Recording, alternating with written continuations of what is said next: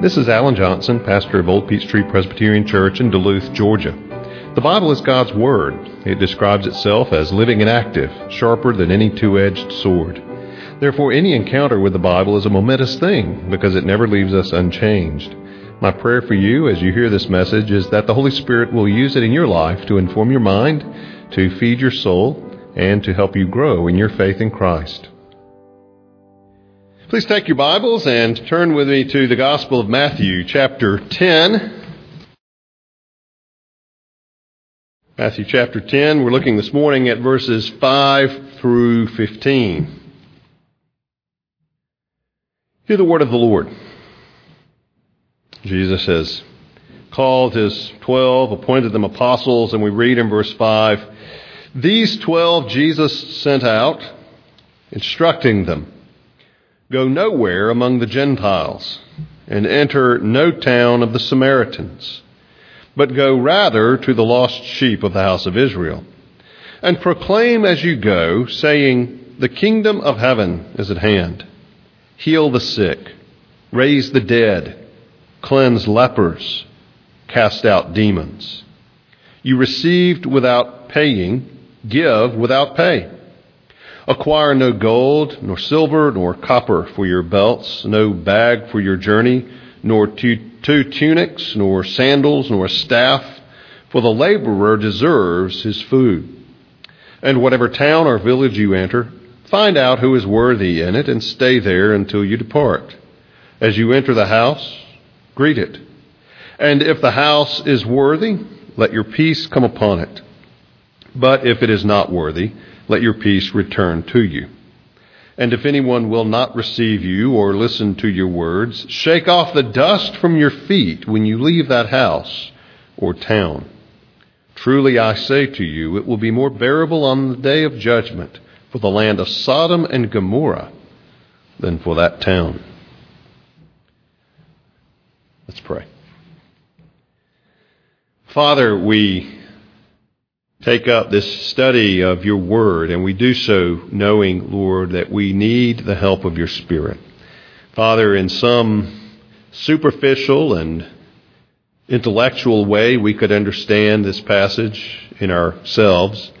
But Father, toward any saving benefit, and even toward salvation itself, we need the work of your Holy Spirit to give us the mind of Christ, to know the thoughts of Christ. And so, Father, we ask that you would take away our natural sluggishness.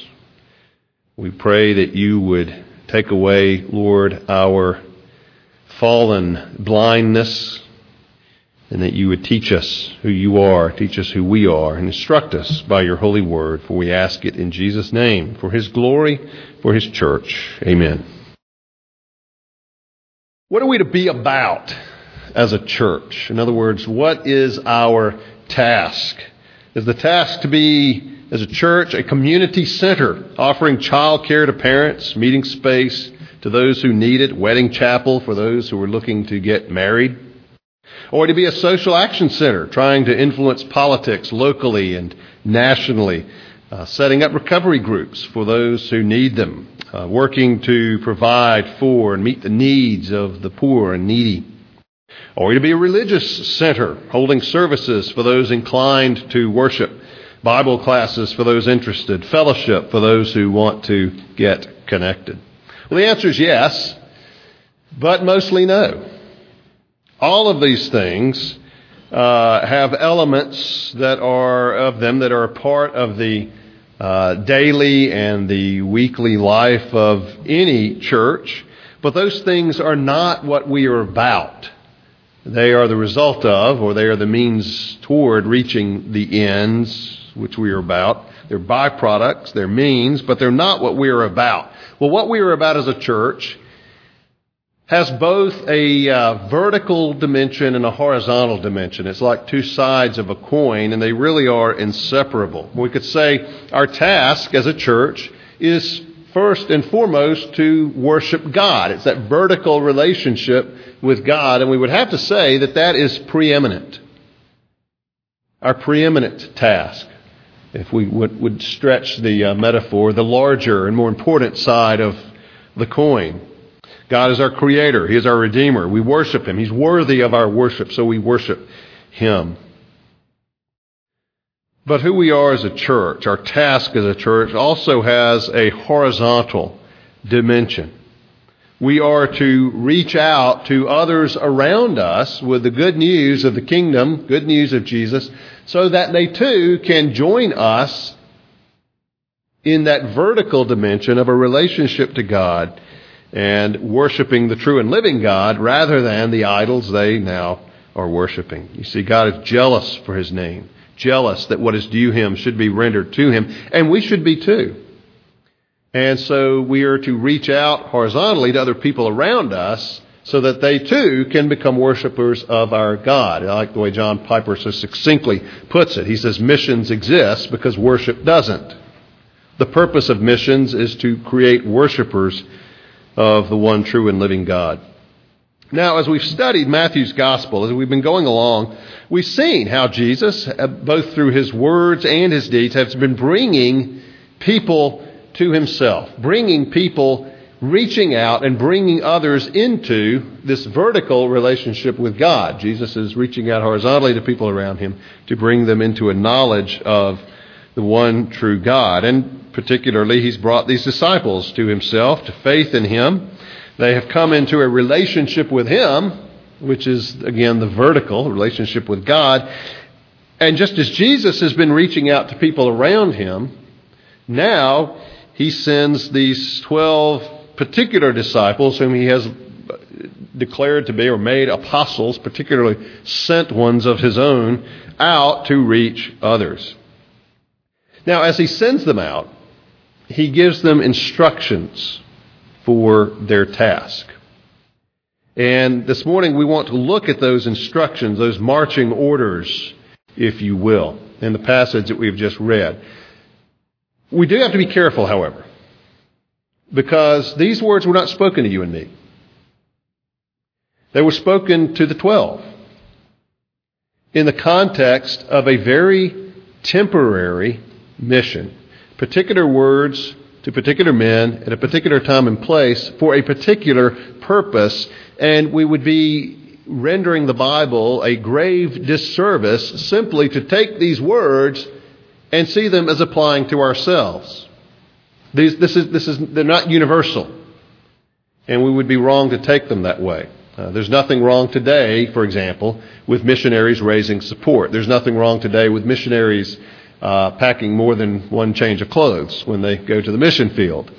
And certainly we have to take this in the context of the rest of Scripture. However, does that mean because these were spoken in a particular place to particular men for a particular purpose that they have nothing to say to us? Absolutely not. Of course not. And what I want us to do as we look at them this morning, as we listen in on this conversation, to find out that this passage does have much to say, at least indirectly, to us, and it forms us in order for our own reaching out aspect of the task, that task that Jesus has given to us. Because we know, obviously, that the task of outreach does broaden beyond just this passage. But I think this passage has something to teach us individually, to teach us as Old Peachtree Church, about that horizontal aspect of our task, reaching out to our neighbors and to the world around us. So in short, we could say the passage teaches us this. Christ not only gives his church a task, but he tells us how to do it.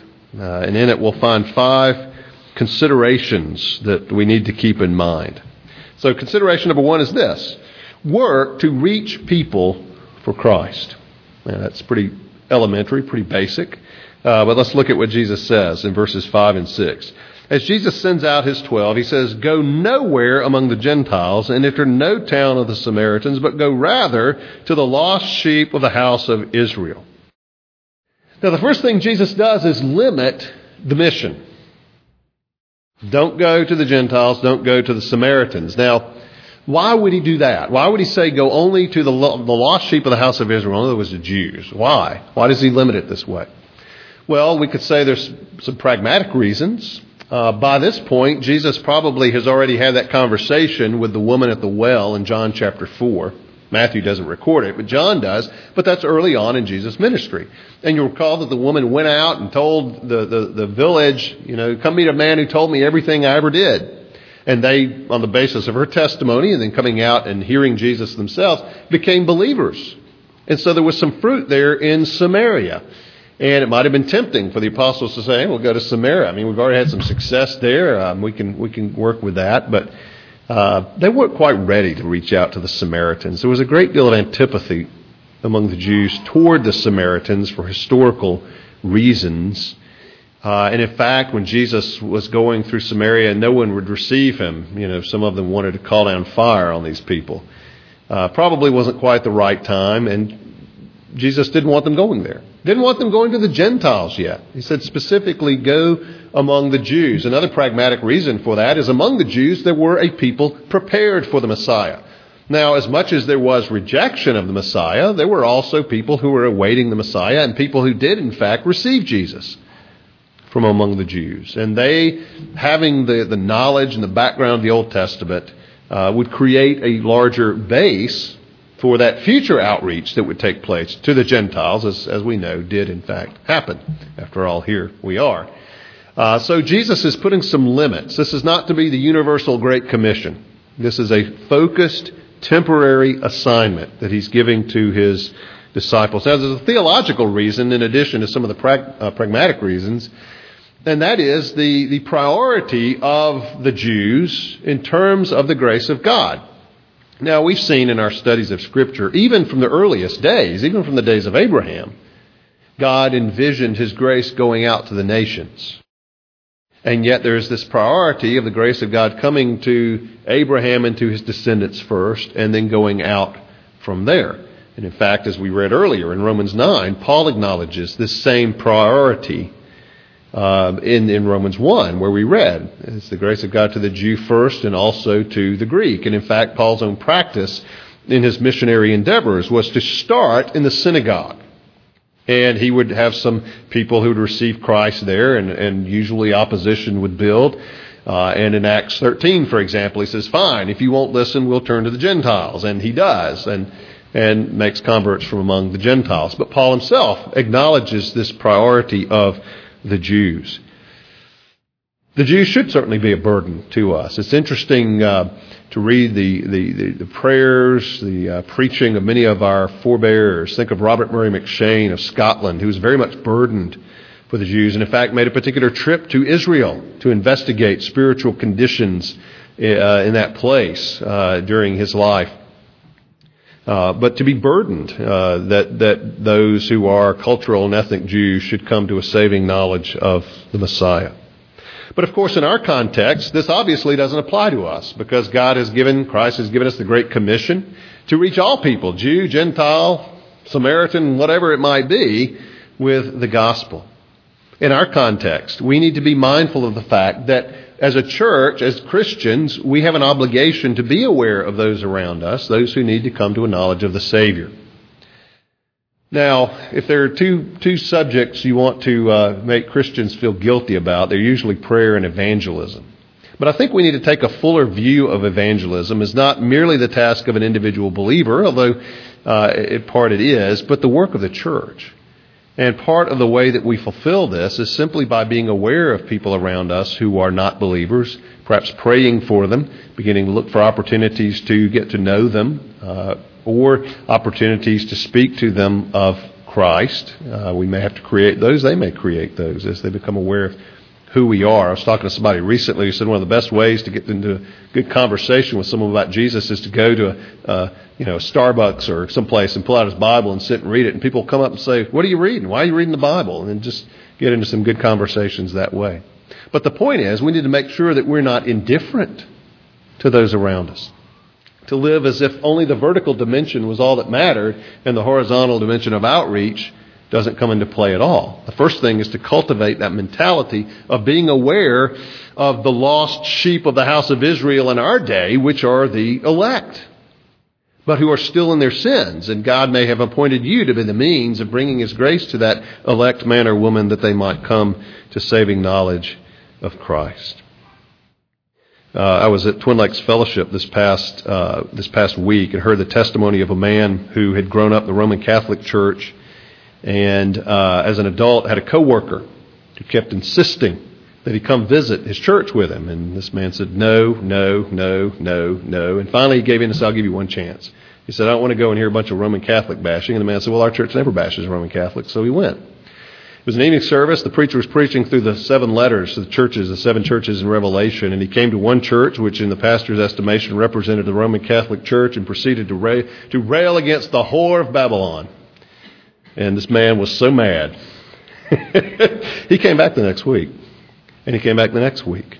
And he eventually was converted, and he is a pastor in the PCA, one of our leading churches.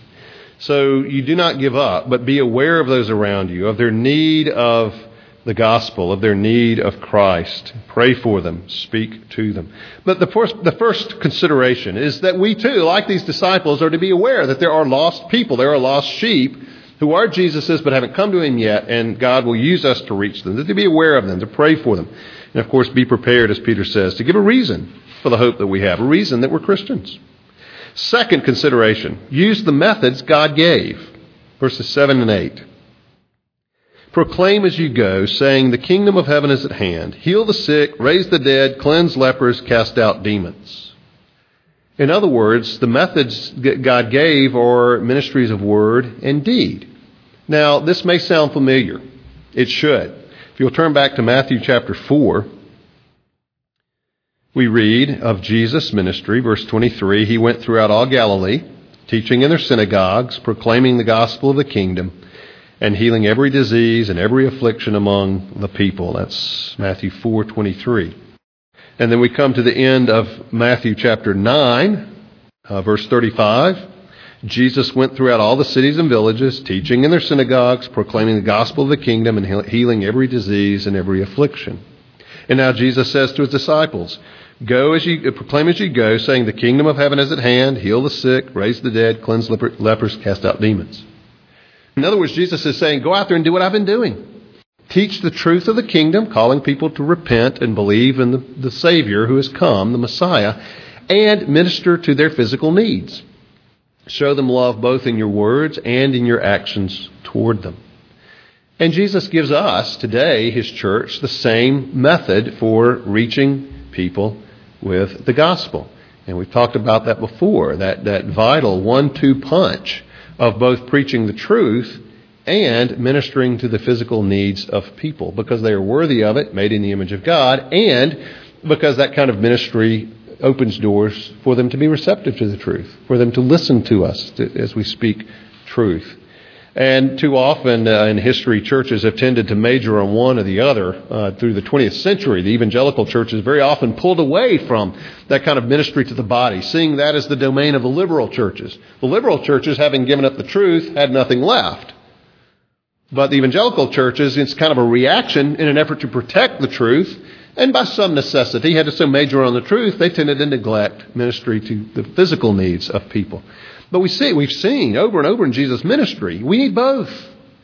Proclamation of the truth, ministering to physical needs. It may be as easy, as non-committal as taking a meal to someone who's just moved into your neighborhood, and everything's in boxes and everything's all a hoo, and you've provided something, or just some cookies to welcome them, to begin to build a friendship there. However, we also do need to speak the truth. The gospel is a message about something that happened. You've heard the saying, perhaps, preach the gospel all the time, and if necessary, use words. You can't preach the gospel without words. The gospel is not your living. The gospel is the witness to what happened in history, that Jesus died for sinners and was raised from the dead. People aren't going to get that by the way you live. How you live is the fruit of that. But you can't preach the gospel without words. And as you get to know someone, being able to declare to them what God tells us in his word. So work to reach people for Christ. Use the methods God gave. Live for the task at hand. Look at verses 9 and 10. Interesting. instructions, Jesus says to his disciples, acquire no gold, nor silver, nor copper for your belts, no bag for your journey, nor two tunics, nor sandals, nor staff, for the laborer deserves his food. What Jesus is saying to them is they are to travel lightly. There is an urgency here. They are to travel lightly. They're to be able to move out quickly. It's interesting, the ESV translates the verb there in verse 9, acquire no gold or silver or copper for your belts. Jesus says to them, do not acquire two tunics, nor sandals, nor a staff. One of the other Gospels says they can take sandals and a staff. And it may be that what Jesus is saying here, based on the verb, don't acquire those things. As you go, you're not to be accumulating things, although perhaps Jesus said they could take sandals or staff to start out with, but they're not to acquire other things. They're not to receive from people. They are to live simply, travel simply. There's urgency here, and they're to trust God to provide. They are God's workers. The laborer deserves his food, and God will provide. And he would provide perhaps through people who would meet their needs. But the point for us here, again, is not that the missionaries we send out should travel with next to nothing. But I do think that the urgency that underlies this is still applicable to us today. As John Piper, again, to quote him, puts it, we need to have a wartime mentality. Too many Christians live as though peace is broken out, as though the kingdom of God has triumphed completely and there's nothing more to be done. Too often we use prayer like a menu at a restaurant than a walkie-talkie calling in reinforcements to the front line. We need to recognize that we are to live for the task at hand. We are in war. The kingdom of heaven is still waging warfare against the kingdom of Satan. As a church and as Christians, that certainly doesn't mean that we can't enjoy recreation. It certainly doesn't mean that we can't enjoy the blessings of what God has given us. But it does mean we must not forget that we are combatants in a war. And both through the church, through missions efforts of the church, we are giving to support those who are on the very front lines. But in many ways, we too are on front lines in various places. And we must never forget that there is an urgency here. And that urgency will affect our priorities. It will affect our money. It will affect our prayers. It will affect the choices that we make day to day and how we live. All of these things come into play. Jesus is saying to them, there's an urgency here. You need to travel lightly. You need to move quickly. You need to be remembering that you are able to get up and go at a moment's notice. Fourth, we need to discern the response that we get from other people. When we have our Explorers class, and most of you have been through it, we talk about the parable of the sower, which is a very valuable parable for a couple of reasons. One, it enables us to evaluate our own spiritual condition. But it's also a useful tool in analyzing where someone else is spiritually. It gives us one of four categories into which a person might fall. Well, Jesus here is telling his disciples how they are to respond based on the response that they get, and evaluating what's going on, how they should respond to it. Basically, Jesus tells them this: be a blessing to the receptive and depart from the unreceptive. Now let's look at what he says. Verse 11. Whatever town or village you enter, find out who is worthy in it and stay there until you depart. As you enter the house, greet it. So Jesus says when you go in, find a worthy place to stay. By worthy probably doesn't mean necessarily morally or spiritually, but hospitable, open, willing to have you come in, to receive you and provide for you. Of course, there were very few inns in that time, and the ones that were often disreputable. So hospitality was commonly practiced. It was certainly not unknown, and in fact quite ordinary for families to take in a traveler and provide lodging for the night. And so Jesus says, greet the house as the household, and if the house is worthy, let your peace come upon it. But if it is not worthy, let your peace return to you. And if anyone will not receive you or listen to your words, shake off the dust from your feet when you leave that house or town. Jesus is saying if they will not receive you, if they will not receive the words, then your greeting, your blessing returns to you. In other words, they don't have the blessing. if they reject you, if they reject the message that you bring. And whether it's a household or even a whole town, Jesus says, if they reject you, shake the dust off your feet as you leave that place. Now, that's a reference to a common Jewish practice when they would leave a Gentile area, to literally shake dust off their feet as a way of, to some degree, literally, but more metaphorically, removing the defiling uncleanness from that area. I suppose if you were a Gentile, you might find that somewhat insulting. But nevertheless, that was the Jewish practice. Well, Jesus is applying that not so much to Gentiles, but to people who reject the kingdom, to people who reject Him. And by so doing, it's in effect an act of judgment. It's saying you're so defiled in your rejection that I don't even want the dust of your town on my feet. And so we need to discern the response we get. In some ways, this is similar to Jesus' instruction in the Sermon on the Mount regarding the pigs, regarding the dogs. In Matthew chapter 7, verse 6, Jesus says, "Do not give dogs what is holy. Do not throw your pearls before pigs, lest they trample them underfoot and turn to attack you." Well, what is Jesus saying here that applies to us? Well, we need to be sensitive to the situation. We need to discern the response or the reception that we get, to be willing to talk to those who are open, to those who are responsive, even if they don't immediately receive the gospel. If they're willing to be hospitable in the sense they're willing to talk, willing to debate, willing to consider, we do that. Bring the message of Christ to them. But what are those who are just hostile? What are those who just are interested in mocking? Well, we certainly are concerned for them, but we're not to subject the gospel to unnecessary ridicule or abuse. And I think that that's what Jesus is saying here. Work with those who are more receptive. Now, in the world, in missions, there are people who are receptive to various degrees, cultures that are open to various degrees. Certainly there is a place to ministering to those with patience and forbearance that it may take years to reach, and to individual people that we know. But I think the pearls and the pearls before pigs principle is what Jesus is saying here. Discern the response we get. Speak with those who are open. Maybe even continue to pray for those who are not, but don't subject yourself in the gospel to unnecessary scorn in those cases. We need wisdom in that. The fifth thing that Jesus mentions to them here, working to reach people for Christ, using the methods God gave, living for the task at hand, discerning the response we get. And fifth, Jesus' instructions to them, and by extension to us, verse 15, to remember the stakes that we raise. Sharing the gospel with someone is not a trifling thing. For that matter, hearing the gospel ourselves is not a trifling thing. Look at what Jesus says in verse 15.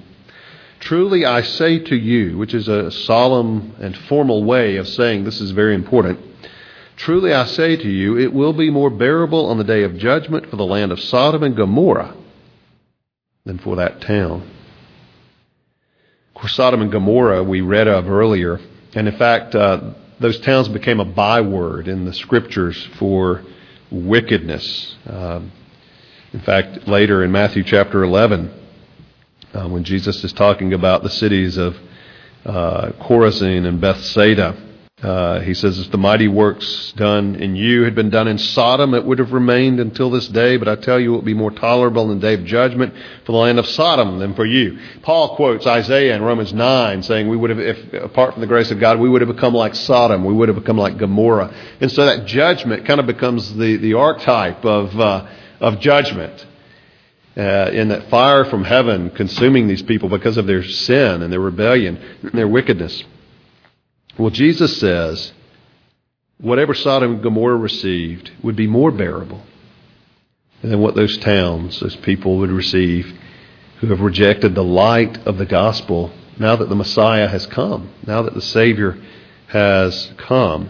If it was judgment, if it meant judgment in Sodom and Gomorrah's day to reject the light that they had, how much more to reject the Savior himself. The stakes are high. They're high for us. And the first thing we need to make sure of is that we have that vertical relationship with God, that we have come to saving faith in Christ. Because otherwise, you all have heard the gospel. You are accountable for it. You are answerable to God for it. And if judgment came on Sodom and Gomorrah, how much greater the judgment on those who hear the light of the truth of Christ and yet reject it. But certainly for us who would share that light with others, what a weighty thing. What a position we've put them in, because they are accountable for that knowledge now that they have. And it's certainly not out of place to warn them of God's judgment, not only on their sin to begin with, but now that they have the light of the knowledge of Christ, of His gospel, that increased knowledge for which they are accountable. So as individual Christians, as a church, we must not lose sight of our twofold task. The upward look, our relationship with Christ. The outward look, our indebtedness, as Paul puts it in Romans 1, our obligation to the people around us. First, we're to be worshipers of God. And that's our highest task. And we do that now, and we'll do that for all eternity. But second is that we are to bring others to worship God, which, by the way, is a task we won't do for all eternity. There will come a day when that outreach is no longer necessary in the new heavens and new earth. And so we need to be careful not to be so busy looking up at God, studying His Word, fellowshipping with one another, that we forget to look around at the people around us. You see, God has given His church marching orders.